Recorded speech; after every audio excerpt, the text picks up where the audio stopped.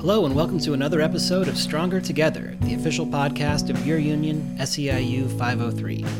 I am super excited about this episode because today we're talking about something that many people say is the backbone of our union, stewards. Stewards and the union staff who support them are the people who provide leadership in work sites and also help SEIU members when their rights have been violated. There's an old saying, unions are like a lock on your door. If someone is trying to convince you that you don't need one, you definitely need one. And one of the reasons that rings true is because stewards, staff attorneys, and organizers help members push back when management violates the contract. And we're really effective at it. Today we'll hear from two union stewards and our staff attorney, and we'll learn what they do, when they might come in handy, and how you can get in touch with them. A quick reminder, if you don't follow us on social media, make sure to check us out on our Facebook and Twitter pages at SEIU Local 503 or on Instagram at SEIU 503. And if you're not on social media, you can get the latest news and information at our website, SEIU503.org. Okay, we're here today with Mickey Varney, who is a longtime leader in our union. Mickey, thank you so much for speaking with me today. Well, thank you for providing this opportunity. I really appreciate it. Yeah, for sure.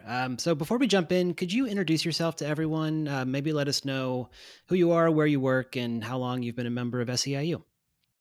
Okay, well, again, I'm Mickey Varney, and I work as a salmon biologist for the state of Oregon, and I am the chief steward for ODFW, which is the Oregon Department of Fish and Wildlife statewide.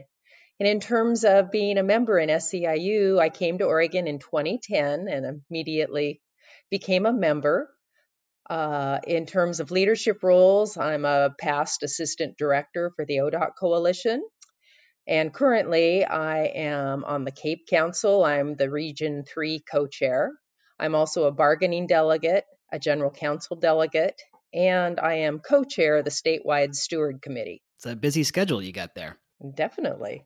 So we're really excited to have you on today. The last role you mentioned, being a part of the stewards committee, is what we really want to focus on in this episode. And it's a really important topic. I think representation is one of the most important, but sometimes one of the least visible parts of our union. And when I say representation, I mean our union's role in representing workers when they're mistreated, when they're wrongfully terminated, or when their rights are violated. This is an incredibly important function. Some might even say it's the core function of a union. But because it's one of those things that you don't see until you need it, not everyone experiences it. Our bargaining work and our organizing work is very visible, so people might forget that a huge amount of our resources are spent protecting members when they least expect it, but need it most. And, we're trying to make this work more visible. And we're also trying to talk about the other roles that stewards have outside of just grievances that could be useful to people every single day. So, Mickey, you've already been a big help in doing this, and I'm really excited for what's to come. So to kick things off, let's start with the basics. Could you tell us, what a steward is? Well, a steward, boy, wow, what's the best way to explain this? A steward, we are the face of our union. We connect our coworkers to our union. We are the individuals in the workplace that our coworkers see as representing our union. We do contract enforcement. And when I say that, the contract is a collective bargaining agreement between management and our union. And it includes language that covers our working conditions like scheduling, use of leave, uniform allowances, travel, etc. The other thing that is important in being a steward is we are a resource. We explain procedures, disciplinary procedures, and we are very familiar with agency policies, some labor law, and we do a lot of outreach and education to our members and others that we represent. Yeah, and how did you first get involved with stewarding? What brought you in? Well, part of it is a passion to do so. My initial job, I was in Newport the first couple of years, and let's see. My job, I was responsible for taking information that the port samplers collected on their recreational and commercial fisheries and making catch and effort estimates. Well, along with that analysis, I also was the assistant supervisor of 20, probably close to 30 samplers up and down the coast. And so I was responsible for the scheduling, for training, and working with them. And one of the things I noticed was we count on these individuals every single day to produce the information we use to manage our fisheries. And to me, the better you treat your employees, the better the quality of work you have. And work is something that we all have to do to support our families and ourselves, but that doesn't mean that it needs to be something you hate. And so for me, having a positive work environment is crucial. And so when I got into that position, I saw a real need, and I won't go into the details, but a lot of that ties back to when I was leading harvest crews for 15 years back in southeastern Washington as I was growing up. Just just being a great manager is important. Yeah, that's a really good point, and a steward is a lot of ways a leader, and so maybe if you could tell us a little bit about, what does it mean to be a good steward, and what is the relationship that a steward has with the workers they're representing? I think most important are the qualities: being willing to listen, being open, being non judgmental, having a passion to make the workplace better. So, in terms of fairness, equity, integrity is very, very crucial. And for somebody interested in becoming a steward, it requires not only empathy, where you put yourselves in your coworkers' shoes, but it's also compassion, where you actually take action to help alleviate or make a poor situation better. Let's see, stewards. You need to be dependable and inclusive, and people have to be able to trust you. That makes a lot of sense. Yeah. So I want to ask you a couple more specific questions here, and I just want to flag that Mickey is a public employee, a public sector worker, and the a large part of our union, particularly home care workers, have a very different stewarding relationship that we'll address in another part of this podcast with a different interview. But Mickey's experiences are really focused on public sector work. So I wanted to ask you about one of the most important things that stewards do, which is help people with the grievance process and through discipline at work. And I wanted to start off by saying that sometimes this kind of work can be reduced by anti-union people to just, quote, protecting bad employees. And what would you say to someone who held that belief about this part of the work?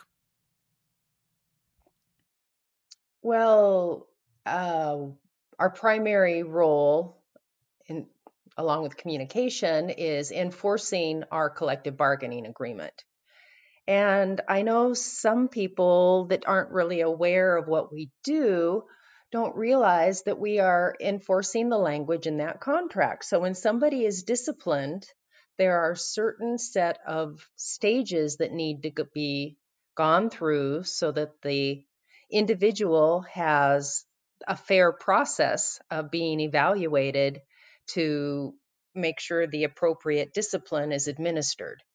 And so there may be some behavior that happens that an individual might think that that person should be fired for, but in or be dismissed for, but in reality, that individual needs to know what the rules are, and they need to be warned that if they break the rule, they will incur a discipline. And when that doesn't happen, there's not just cause for that discipline or disciplinary action to be applied. And so when individuals outside say, all we do is protect, poor workers, no, we hold workers accountable for their actions, but we also ensure that management follows the correct process so that that individual has due process. Yeah, and there's a long history of people being targeted at work for reasons that are really abhorrent, like people being targeted for being black or for being gay or ageism and things like that. And the union contract, it goes a really long way to help preventing things like that. Do you see your role as a steward as having an impact on the equity of a workplace? Oh, of course, because um, the individuals that are greatly impacted are often the ones that are very reluctant to come forward and ask for help because they don't want the attention drawn to them. So, as a steward, you are confidential, you explain situations, and you explain what can be done to help alleviate what is going on. And so, in that sense, we have a very large and important role within our agencies. Yeah, absolutely. Just something that's always struck me as being, really important about labor unions is the way that, just having a contract and having a structure to fall back on really just makes things more fair for people. And stewards play a huge role in that, of course. Um, but, it's also not just this kind of grievance stuff. You mentioned at the beginning a lot of other things that stewards do. Could you maybe talk a little bit more about some of the other roles you play? Well, one of the primary roles is our relationship with management. And that relationship doesn't always have to be adversarial or controversial. It's important to be able to negotiate and open up channels for communication and model and show that we want to solve things at the lowest level possible, and that's important to us, not only for management but also for our union, that we are working together collaboratively to come to more positive solutions that are not only good for the agency but also for our coworkers.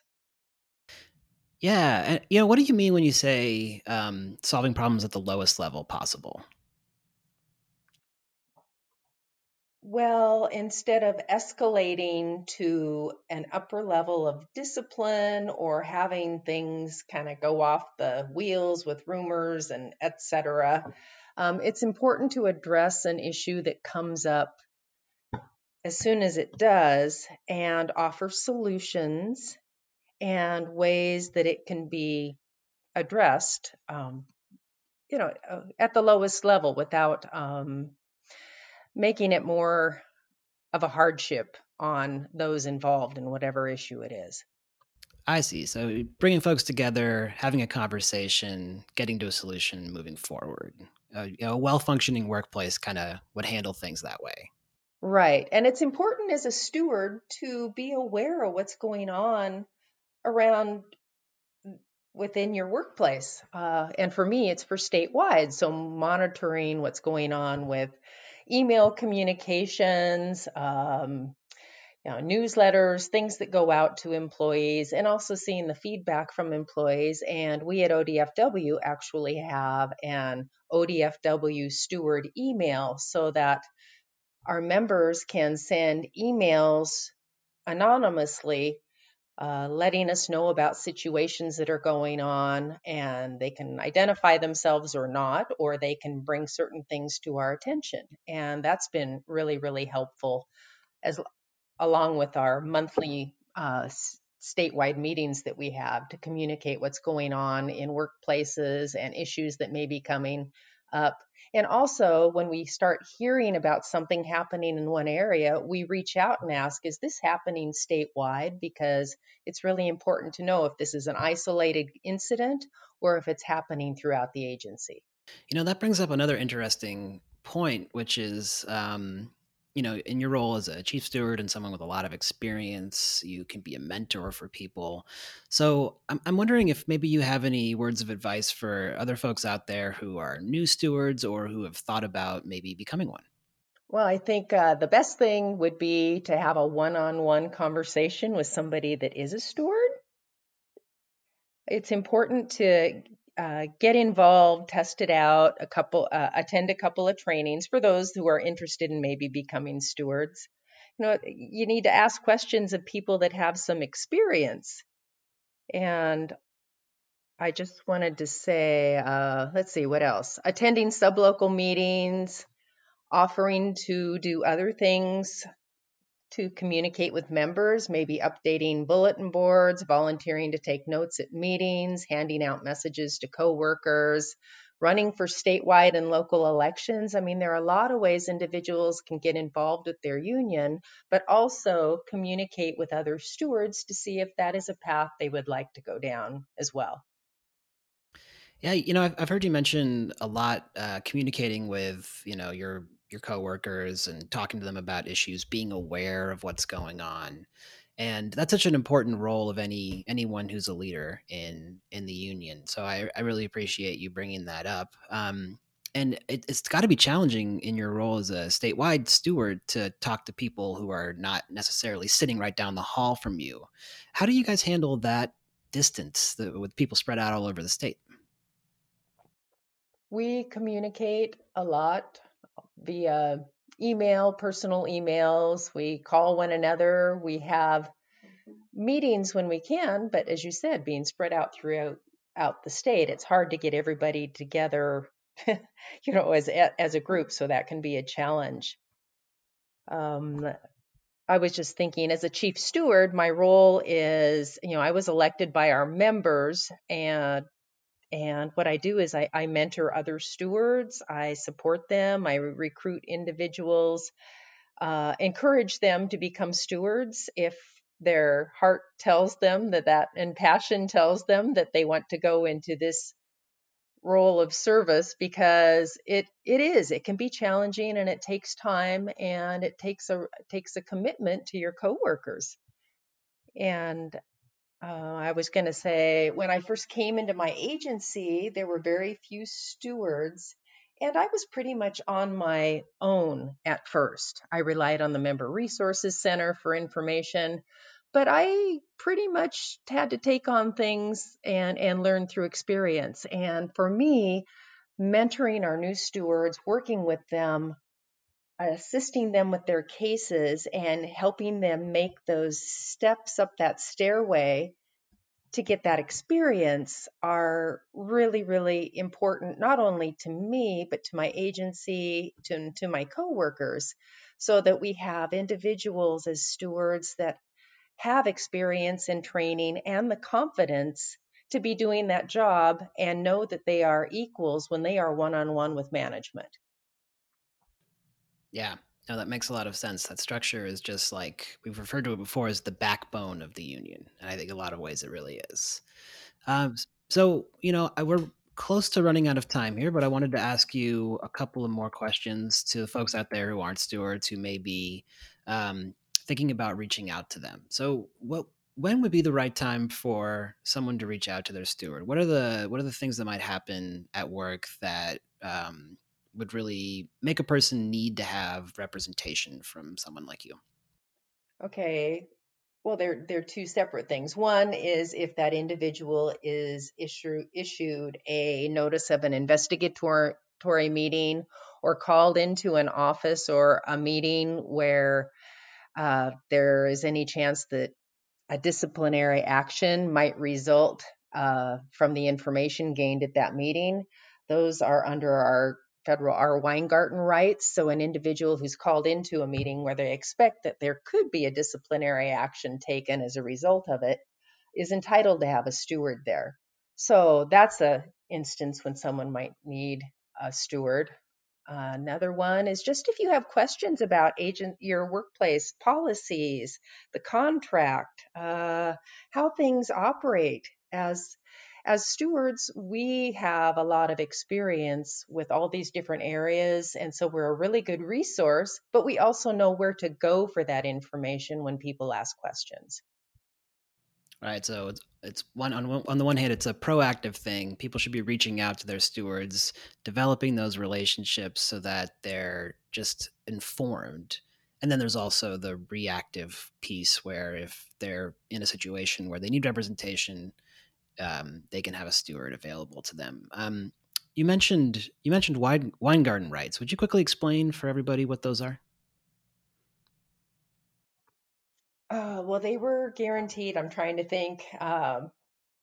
through a case. So it's federal. It was a case that was decided. And as I said, your Weingarten rights guarantee you the right to have a steward there when you are being asked questions that could lead to a disciplinary action. So whether you're given an official notice that there's an investigatory meeting, whether you're called into an office with your supervisor and they start asking you questions about why you took your break at this certain time or why you didn't call in, or asking you certain things about scheduling, or it's different from your job performance per se in terms of tasks and responsibility. What I'm referring to specifically is when your steward is asking about specific things about what you're doing with it, whether it be timesheets, whether it be posting something on social media, whether it be personal use of a cell phone. I mean, certain things that are against agency policies or sound like they may be, if they're investigating or asking you questions about that, then by all means, ask to have a steward there with you.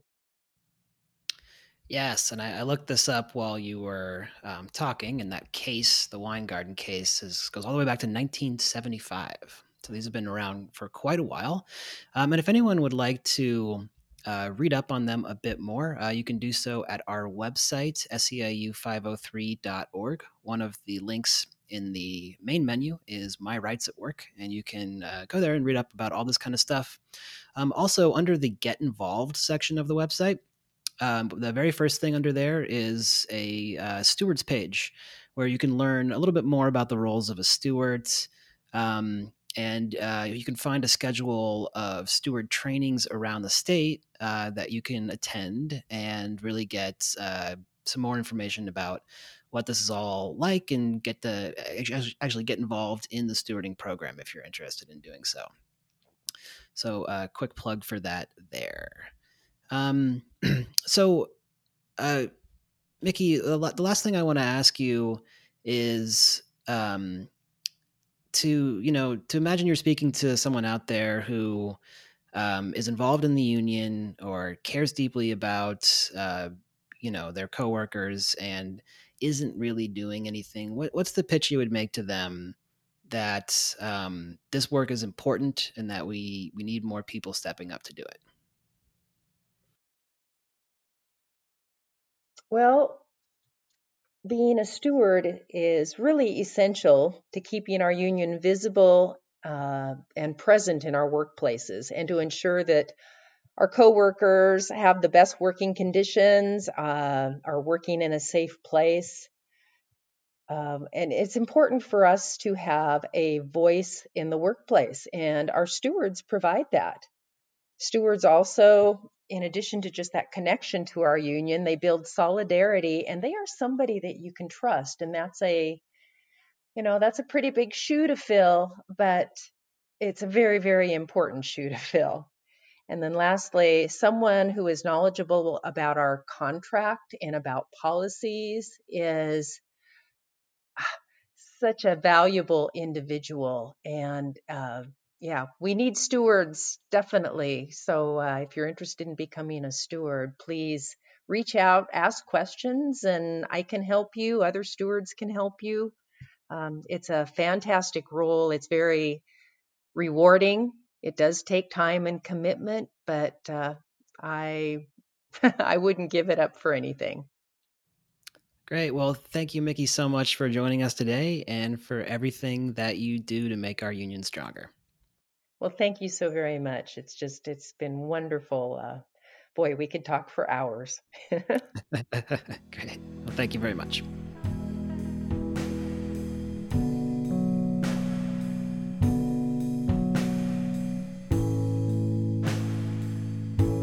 In this segment, we've got Jared Franz on the line. Jared's an attorney for SEIU 503. Jared, thank you so much for speaking with us today. Thanks. Happy to be here. So, in the previous segments, we've heard from union stewards who are members in work sites and in the community who do the bulk of the work in our steward program. And their goal in many cases is to resolve workplace issues at the lowest level. But that is not always possible. Sometimes a grievance will escalate. And that's when people like Jared come in. So, Jared, to get us started, could you let us know just what's your role in the grievance process and how do things get to you? How does that happen?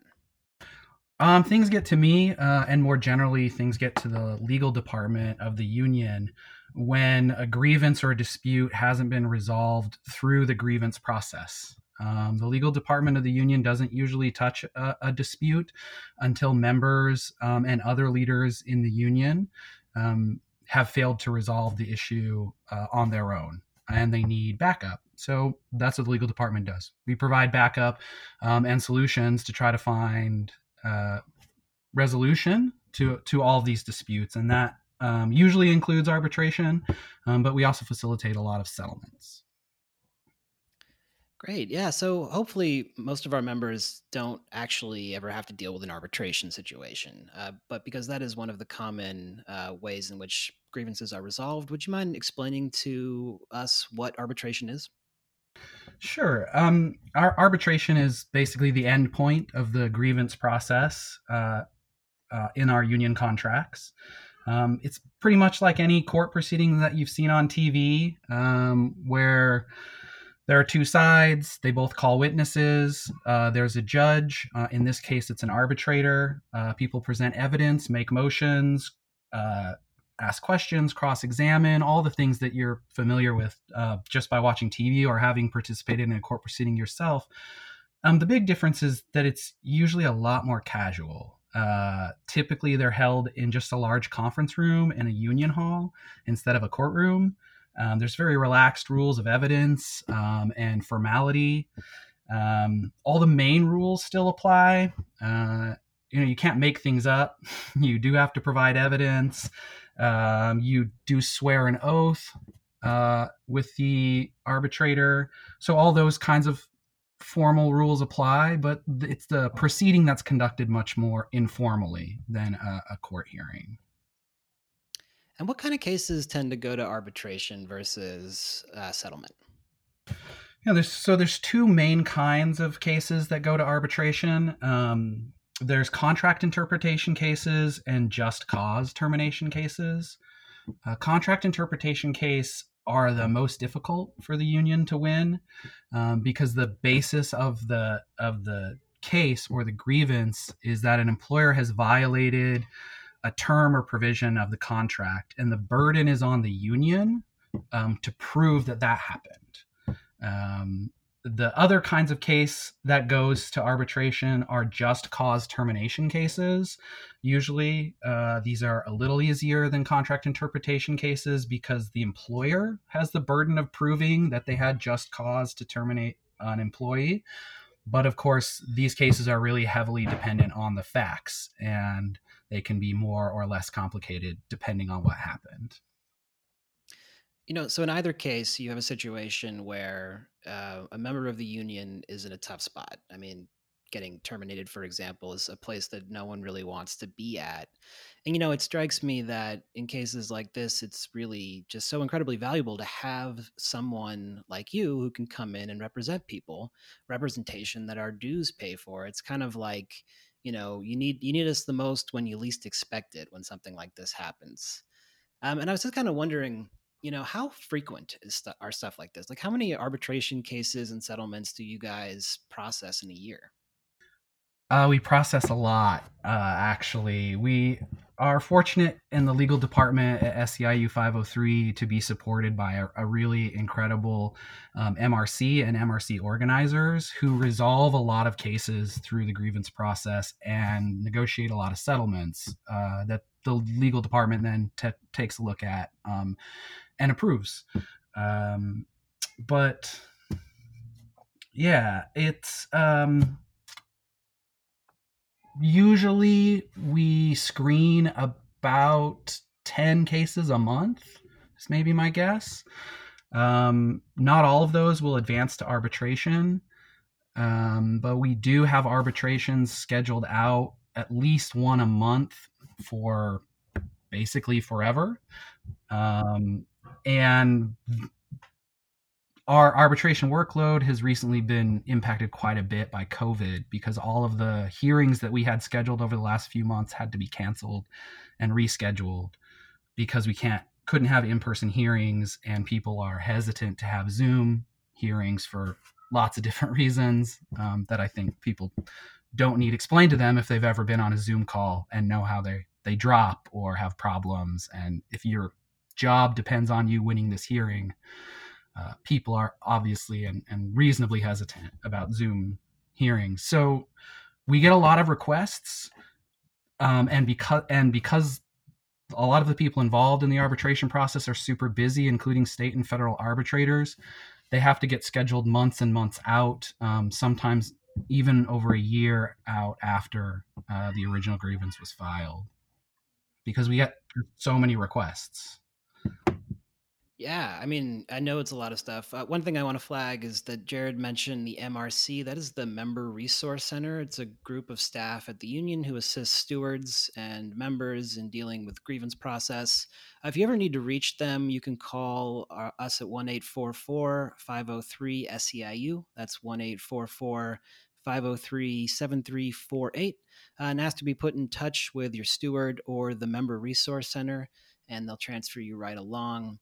And all of this stuff that we're talking about, the MRC, the call center who takes your call when you call up, people like Jared, this is all paid for by union dues and represents all of the representational services, or many of the representational services that our union pays for, which is roughly 90 or so percent of the total dues that SEIU members bring into our union. And so I want to move on a little bit and ask you, Jared, if you could just explain what are some of the situations in which a case might need to be advanced beyond just a more casual conversation with a boss and a steward? What are the kind of things that might result in a person needing to go to arbitration?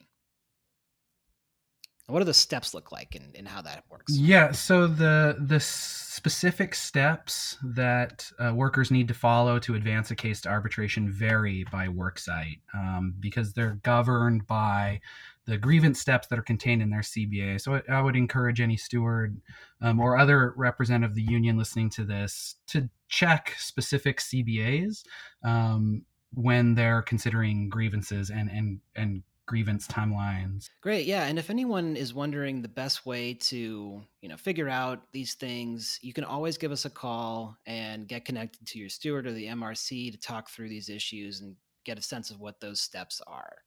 So, Jared, I'm wondering, what kind of things make for a strong case for arbitration? What should stewards and members be thinking about as they're going through the initial stages of a grievance process to make sure they're protected in the event that it gets escalated?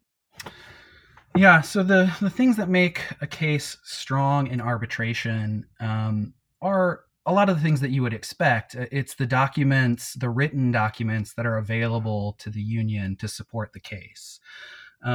This is particularly important in contract interpretation cases. We get a lot of contract interpretation cases that advance to arbitration screening and sometimes to arbitration. And the alleged violation of the contract is often reasonable. It's sometimes intelligent, sometimes even very creative and impressive that somebody found this interpretation in our CBA. But in order to win an arbitration over those issues, in order to have a strong case, we need supporting evidence, not just a good, strong argument or theory of case. And in a contract interpretation case, that includes documented past practice. If a steward can find and identify past practice that supports their position, that's super important. That's going to apply to termination cases as well, because we can use past practice and prior discipline as comparators to see if this employee was terminated fairly or treated fairly relative to other represented employees, or if there's some kind of disparate treatment. Other evidence would be bargaining history in a contract interpretation case. That's really important because usually a contract interpretation case doesn't advance to arbitration unless the contract itself is at least a little ambiguous.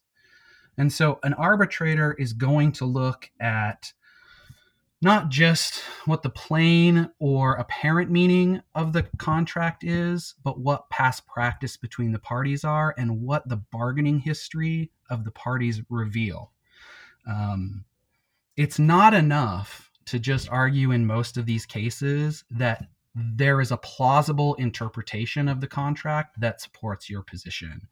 An arbitrator needs to see evidence that that is what the parties meant when they negotiated the contract. And so it's that kind of additional supporting evidence that's really important in contract interpretation cases and is often missing or hard to find. In termination or discipline cases, comparative discipline, as I mentioned earlier, is often really important because it can show disparate treatment or an unfair or insufficient investigation that was done before discipline was issued. And that kind of comparative information is often really valuable to the union.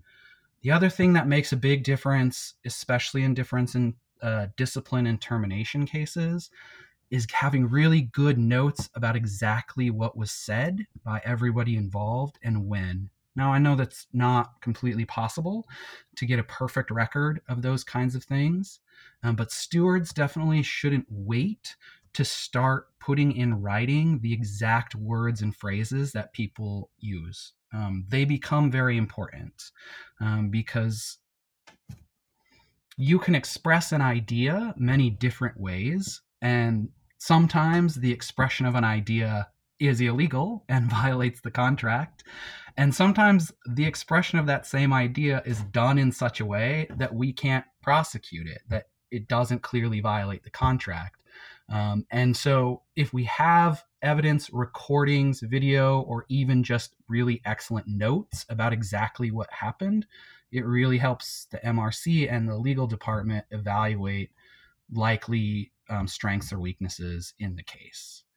The devil's always in the details in these cases. It always comes down to exactly what happened between this particular people involved. So it's very hard to give large generalizations about what does and does not give a strong case. But the number one thing that we really encourage people to do is really dig for supporting evidence of their position, not just provide plausible explanations of a potential violation of the contract. Thanks. I mean, that's a really good explanation. It's clear that this stuff is complicated and takes time and diligent note keeping and record keeping. And, it just makes me appreciative that in our union, we have folks like you who are paid to think about this stuff all the time, because I know I couldn't handle that on top of my regular job every day. So moving along, I'm wondering if you could share with us what some remedies are when you win arbitration, and maybe if there are some recent good examples, without using any names, obviously, of folks who have used this process and come out on top. Yeah, I'm glad you asked about remedies, actually. Remedies is something that stewards and other representatives of the union should always think about before even filing a grievance. If you haven't thought about remedies by the time it gets to the arbitration stage, that's usually a sign that your case is not very strong. Remedies are really important to think about because they're limited in the labor law context. Remedies that are available to the union tend to just be make whole type remedies. So if you've lost your job, you can get your job back. If you were disciplined for something that you shouldn't have been disciplined for, you can get that discipline removed from your personnel file. You can get reimbursed for any loss of income. But what you can't ask for are the kinds of things that have sort of been made famous by TV dramas and court dramas. Things like emotional distress, pain and suffering, the kinds of large multi-million-dollar awards that most of us are familiar with, those don't happen in a labor context.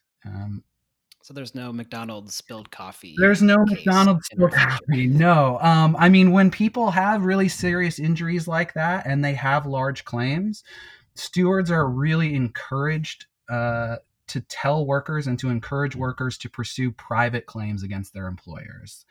They can pursue BOLI claims. They can contact a private attorney to pursue employment claims that the union isn't able to litigate. And those are where those large remedies come from. The union can only litigate disputes that arise out of the contract, other than unfair labor practices, but that's a whole other topic for another day. And the remedy that's available in that limited context is simply a make-whole remedy.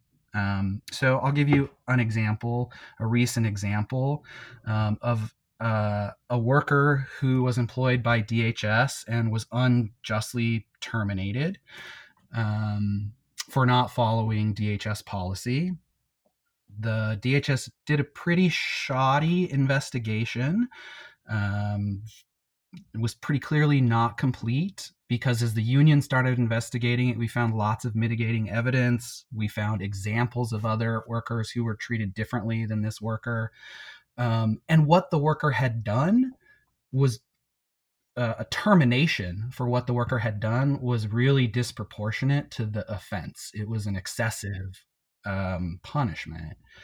And so we were able, at the very last minute, because DHS realized they were going to lose this case, to basically negotiate a full remedy in the case. And so it's a good example of what remedies are available. They gave this worker their job back. And in fact, in this specific case, this person's job had changed. And so they found another job that was equivalent, that was acceptable to this worker. And the point is that they were reinstated to state employment. They got full back wages as if they'd never been terminated from the state.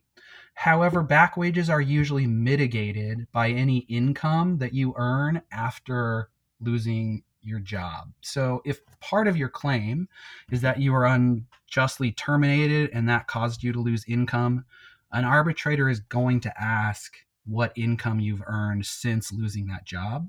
And then they're going to deduct that amount from any award that you get in back pay. Incidentally, this is also one reason why the union prefers settlement to arbitration, if possible. It's not always possible. But in settlement, we can get things that we can't get in arbitration, like full back pay, unmitigated by any wages that the person has earned after leaving employment. And in fact, we've just won that kind of award very recently in Jackson County. A full unmitigated back wages for two workers who were unjustly terminated. We can also get out-of-pocket medical expenses, direct kinds of expenses that resulted directly from the loss of employment. But that's about it. I mean, it's a lot, in fact, but we can't get loss of reputation, things like that. Sure. Yeah, no, that makes sense. I mean, it's really interesting to me that, that without this contract, without a, attorney on staff and the steward structure, that so many people in our union would be out back pay, would be unfairly disciplined, could potentially be terminated and have very little recourse. And that's this speaks to the value of having the union, in general. I mean, the representation that people are awarded as a result of being a member of SEIU 503 really does not have a parallel if you do not have a union. Like if you are working in a non-union shop, a private, business or a non-union public employee situation, and something like this were to happen to you, like let's say you were unfairly terminated, I mean, there are recourses you can take, but you're paying for that out of pocket and you're if you don't have a contract, the chances that you are going to be able to hang your argument around something real are significantly reduced. I mean, in your experience, what would someone like this person from DHS be facing if they didn't have a contract behind them? Yeah, I mean, without a union contract, all employees in the state of Oregon are at-will employees, which means their employer can terminate them for any reason or no reason at all. They don't have to be given a reason to lose their job. And so by being in a union, by having union protections, employers can only discipline and terminate workers with just cause, and they have to provide due process and other procedures to ensure that workers have a right, to be heard and to contest any allegations against them. That's not a situation that exists in non-union workplaces. Right. And historically, this has been used to protect women in the workplace, people of color, LGBTQ people, and has, in ways made employment in union shops significantly more accessible and fair to underrepresented communities, across the country and across the world. And it's a powerful and important thing. We're running out of time here. But before we go, I just want to say that if anyone is interested in this kind of stuff, we really encourage you to reach out. We run regular steward trainings at our union that you can get plugged into by giving us a call or by going to our website. And under the Get Involved section, there's a Union Steward section where you can click there and see the upcoming steward trainings and get plugged in. But yeah, thank you so much, Jared, for joining us today. I really appreciate your perspective. This is an incredibly important part of our union. The steward and legal representation piece is really the backbone of what we do. So thanks so much for your time.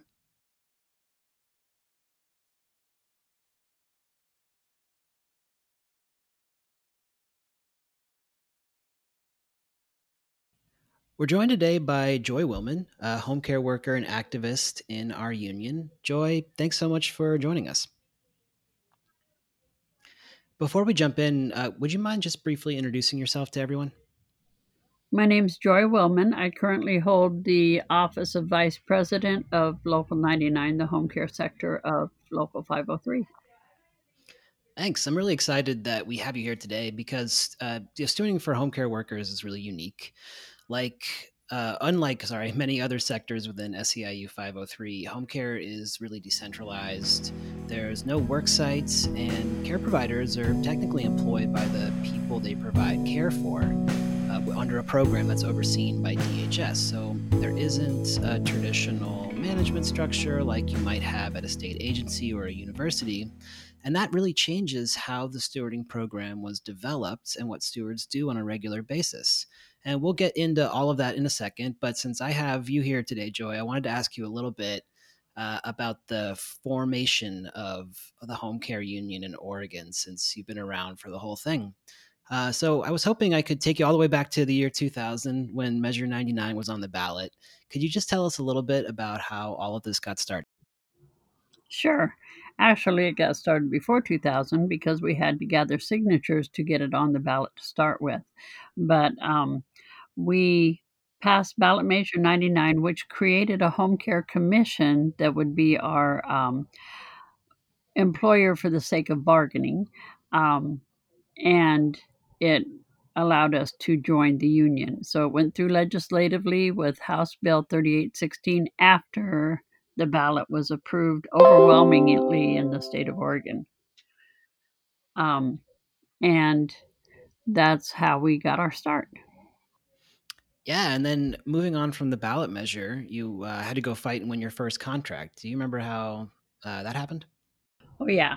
Well, what we did and what we still do today is we send out surveys to our members and ask them what their main issues are. And those are what we turn into our articles to take to the bargaining. And the first one was 17 months long, and it was quite an experience. I am the only person that's been on every single bargaining team, and there'll never be another one like the first one. The first one, we had to educate the state, and we had to educate DHS, and we had to educate the legislation about what home care is all about.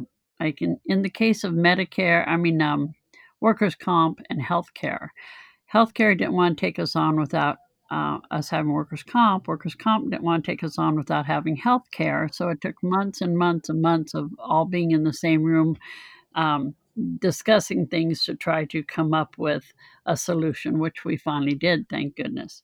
And of course, they were always thinking of the worst possible scenario, that every home care worker was going to run forward and try to claim workers' comp and try to all go to the doctors and just really raise up the rates. And that wasn't the case. We ended up having a surplus at the end because people weren't doing that. But it was real educational. And our steward program hadn't been started yet because, of course, you're only a steward to the contract. And if there's no contract, of course, you're not a steward yet. But we did work in that capacity just from a natural basis of trying to help people and solve the issues that were arising at the time. Sure. And real briefly, before we get into the stewarding piece, like what has it meant for home care workers in the 20 years since that ballot measure passed? What's changed? A lot. We, at the time, when I first started with the union, which was about 1998-ish, I was making about $2.50 an hour. I am now making $17.36 an hour. I'm one of the higher paid personal support workers, and we have created such a wonderful workforce. We have thousands and thousands and thousands of members. You can quote the exact number later, I suppose, but we have workers' comp, we have healthcare, we have paid time off, we have an issues committee we can take issues to, we have the MRC, the Member Resource Center, we now have the MAC, and we are constantly growing and learning. And in this COVID crisis we're having now, we're learning to do everything by Zoom and other computer related ways of connecting with people. And it's an ever growing, ever moving scenario that we have to continually be up to date and continually change with the times that we're living in. Yeah, I mean, it's really, I've heard it described as, life-changing, the steps we've taken forward. You mentioned healthcare, you mentioned workers' comp. More recently, we won a retirement plan, which is one of the first retirement plans for home care workers in the country, and that's going to come online later this year. There's a lot of examples of stuff that are in the contract that are really important and worth defending. But, it's not all smooth sailing. The home care system is still full of problems today. And many of the workers that I talk to, yourself included, talk about how they feel disrespected sometimes by the state. A great example of this would be the problem that we face with late paychecks. Recently, DHS admitted to issuing 10,000 late paychecks to home care workers in 2018. That's something that would never happen in other jobs. And frankly, given that home care workers are a workforce of mostly women, mostly people of color, it really shines a spotlight on the systemic sexism and racism that exists today. This kind of thing just wouldn't happen in a job that was dominated by men. So I guess my point is there's still a lot to fight for, which is one of the reasons why we need strong stewards like you, Joy. So let's transition to that topic a little bit. We talked at the top a little bit about home care is unique. In that you have to develop a steward program that's specific to the challenges home care workers face. So how have you and other home care workers approached that? Well, when we first started doing home care, like I said, doing stewardship, it was before the contract was actually developed. And we were just trying to solve people's problems as they were coming to us. But as the contract got up and running, and we went to the issues committee at the Home Care Commission and would tell them the issues, it was like it was falling on deaf ears. And so during the second contract, they kept saying, well, bring us the data. If you don't have the data, then we can't fix the problems, because we need to know if it's out of just one particular office, or if it's clear across the state, or just one particular worker, or what's going on. And so we got together with 503, and 503 decided to create the Member Resource Center so that we would have a place to collect the data when people had an issue they could call in. And the MRC would then work with the stewards to help solve the problems. And that worked really well in the beginning, but then it kind of fell to the wayside, and the MRC ended up taking up mostly all of the stewardship stuff.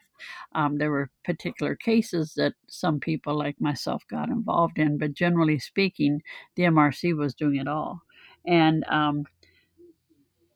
now we have it set up so that the MRC is working with our stewards. We have 2 chief stewards, a home care chief steward and a personal support worker chief steward. And they're on the issues committee, and so am I.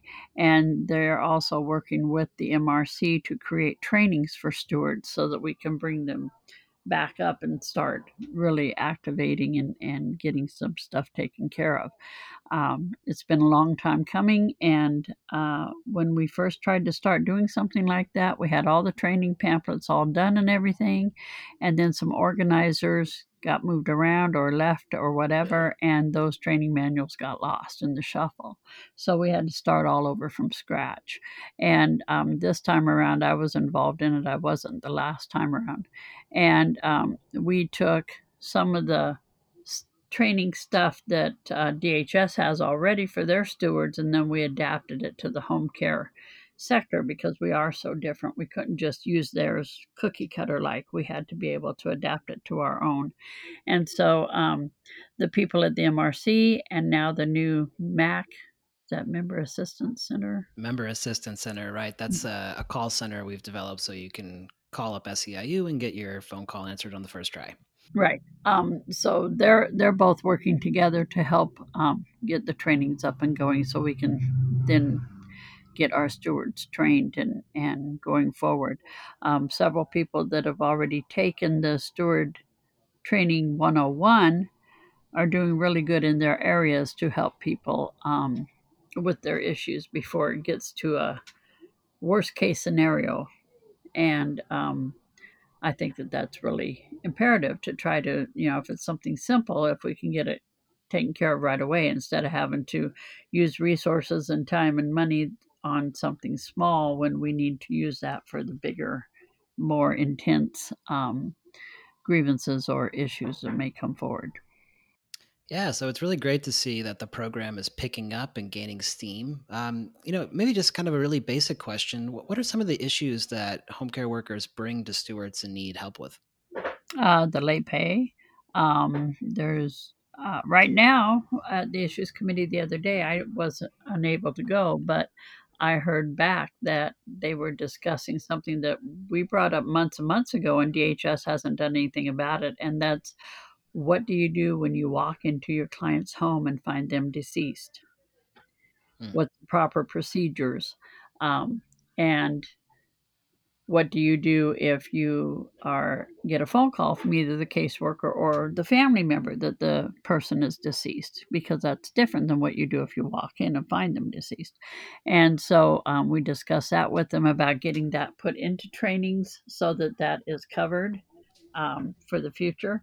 And late pay, of course, is always an issue in the time of COVID, getting the PPEs together and being able to, in our contract, we have it that they have to give us gloves, but we didn't have anything about masks because, of course, we didn't know anything about COVID even up to the last contract that we just did. So going forward into the next contract, I'm sure we're going to have PPE language will be developed further to cover more things like masks. And I'm sure we're probably going to have a hazard pay piece put in there too, because a lot of people are losing hours or have more hours if their client can no longer go to the places they used to go during the day and are home more often, so the home care worker has to be there with them or the PSW has to be there with them, then they're working over hours from what are designated hours originally were. And so that's another issue. Yeah, it sounds to me like you're sort of playing two roles. One is enforcing the contract when things like access to gloves or DHS isn't following through. But Right. it also sounds to me like a lot of the work you're doing is identifying gaps, either in contract language or in policies from the state, and then bringing those issues forward so they can be addressed in the next contract. Right. Right. So it's actually really interesting because you don't see that quite as much come forward in the conversations that we had in the previous segment with Mickey Varney, who's a steward for a state agency, where it's really focused on communicating with coworkers about issues, but also just defending the contract is a real big thing. It's not quite as proactive in terms of finding things to go take back to the bargaining table. Is that something that you enjoy about the job? Um, is that something that's really important for a steward to do in home care? Yes. The reason being that we have to continually go forward. We can't go backwards, and we can't just sit on our laurels and say, "Oh, we did a good job, we're done," because it's a constantly moving target. Because DHS is constantly changing the rules to start with on their side that has nothing necessarily that we could have a connecting finger on. And so we have to then shore it up on our side. And so, like, we might get a raise, but then DHS will cut somebody's hours. Well, it doesn't matter if I get paid more. If I'm working less hours, I'm not going to be getting paid more, 5 cents more an hour or whatever, if my hours have been cut with this particular client. So we have to shore up all shores all of the time.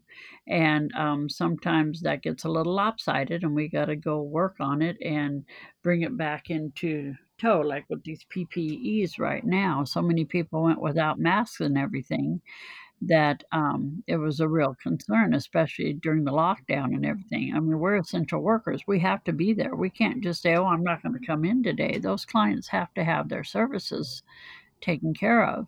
And in some cases, that could be life and death if you don't show up for work.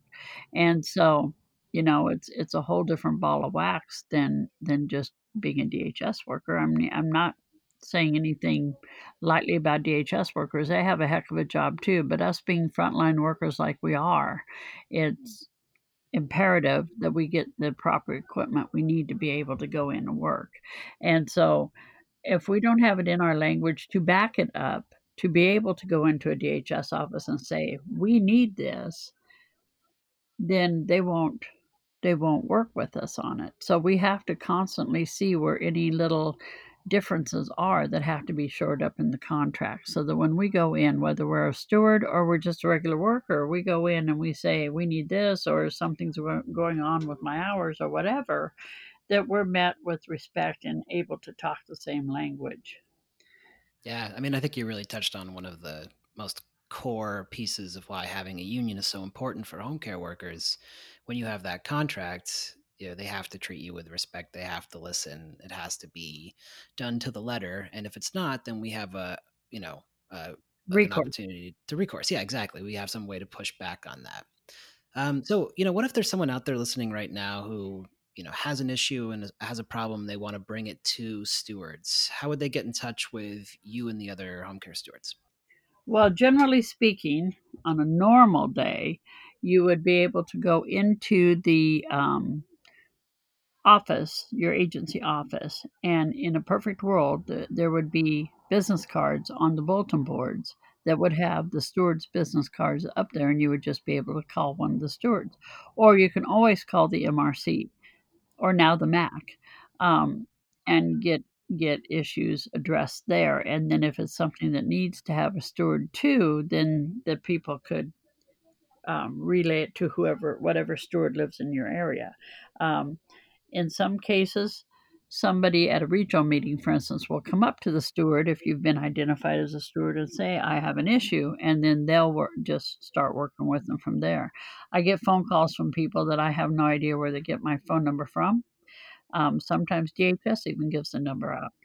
And So when they call me, what I do is I listen to what their issue is, and I ask them to write down every single thing that has happened. Every time they've called a DHS worker, every time the DHS worker has called them back or not called them back, record that too.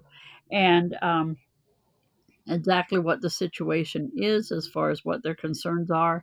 And every time anybody calls back and forth to DHS or to the MRC to write, or even to me, to write everything down. And then I meet with them and we will go through that list. And I tell them, you can even yell and cuss on this letter, on this documentation or journaling if you want. And then we meet for coffee or something and we go over the documents that they have already written down. And I will tell them, well, this is something that we can take to issues committee, or this is something that we can file a grievance on, or this one over here is something that we can just talk to the DHS worker, and I delineate what's plausible. And then if there's something on there that isn't plausible or something that we can't fight. There has been times when they straight up were absolutely wrong, and I've had to let them down easy and say, we can take this forward, but you're not going to win, and here's why, and show it to them in the contract why they did something against the contract themselves. And so sometimes you got to work both sides of it. But also, like in one situation was kind of a real celebratory story where I met up with the lady and she had just a few weeks to go in and talk to the DHS worker, about a week and a half. And so I did that with her. I had to write everything down. We got together. I saw what the issues were. I saw where the problems were. And I told her in one situation, she was just not trained in something. And I told her, you call now and you see about getting on a training for that particular thing. I said, you're not going to get the training before you go talk to them, but at least if you're already signed up for the training, it shows them that you're trying to rectify the situation.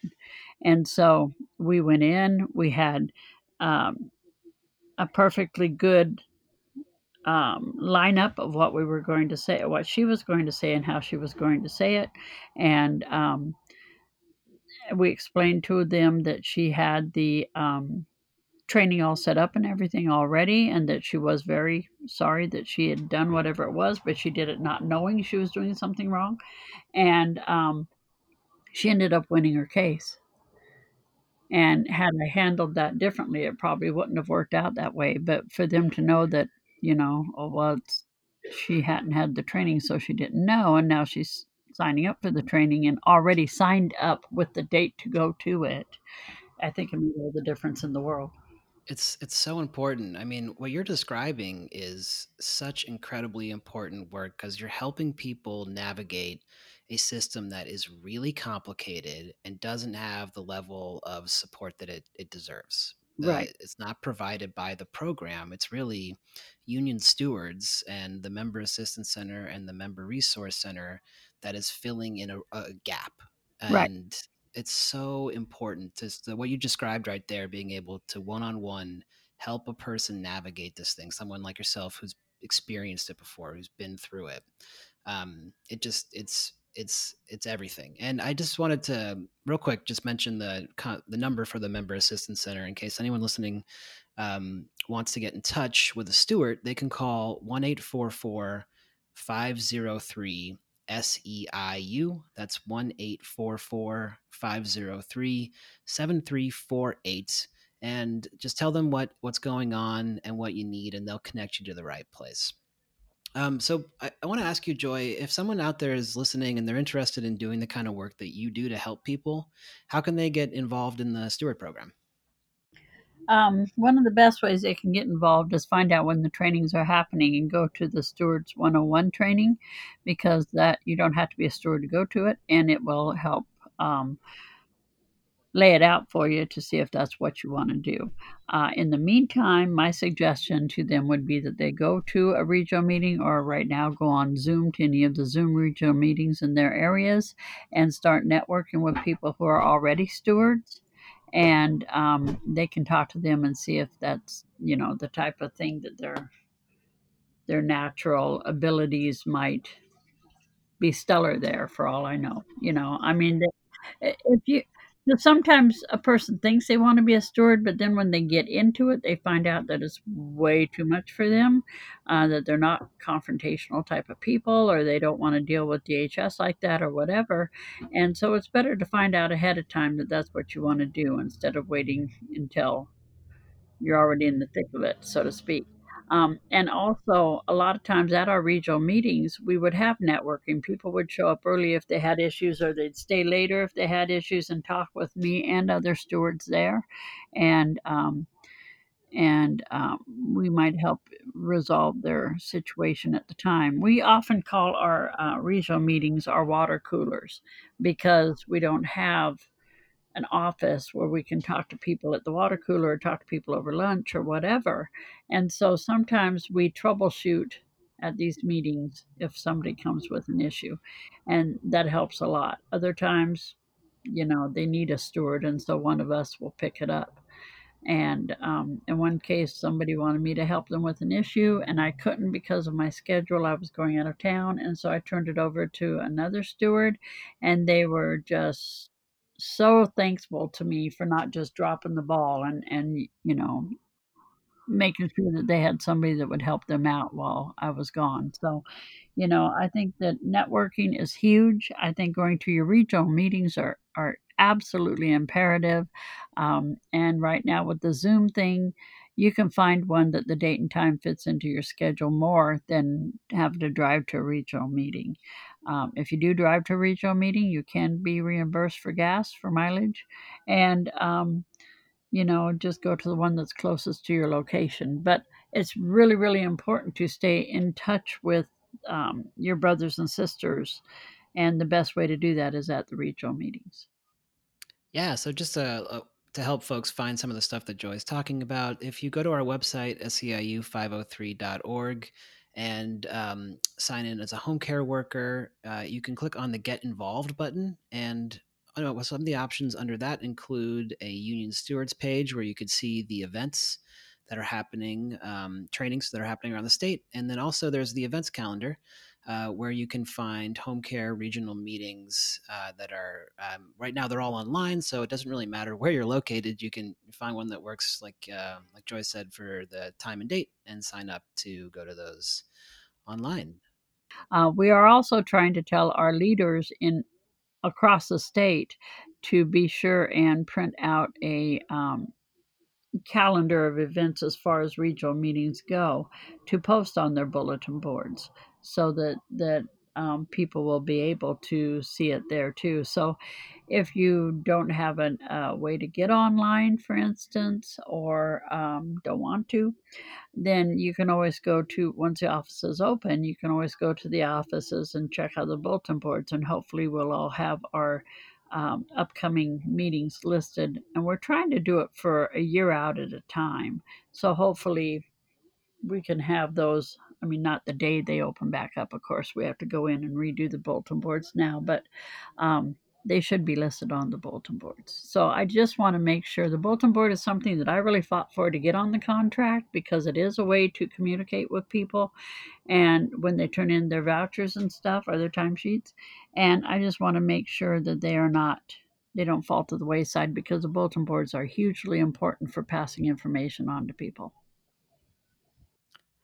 Great. Thank you, Joy, so much for joining us today. This has been really informative. Thanks a ton, and we look forward to having you back again sometime soon to talk more. Anytime. Thank you.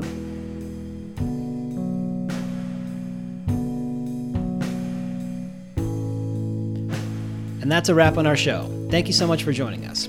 Please remember to subscribe to this podcast on Spotify or Apple, or wherever you get your podcast. And if you give us a good rating and a comment, it'll help more people find the show.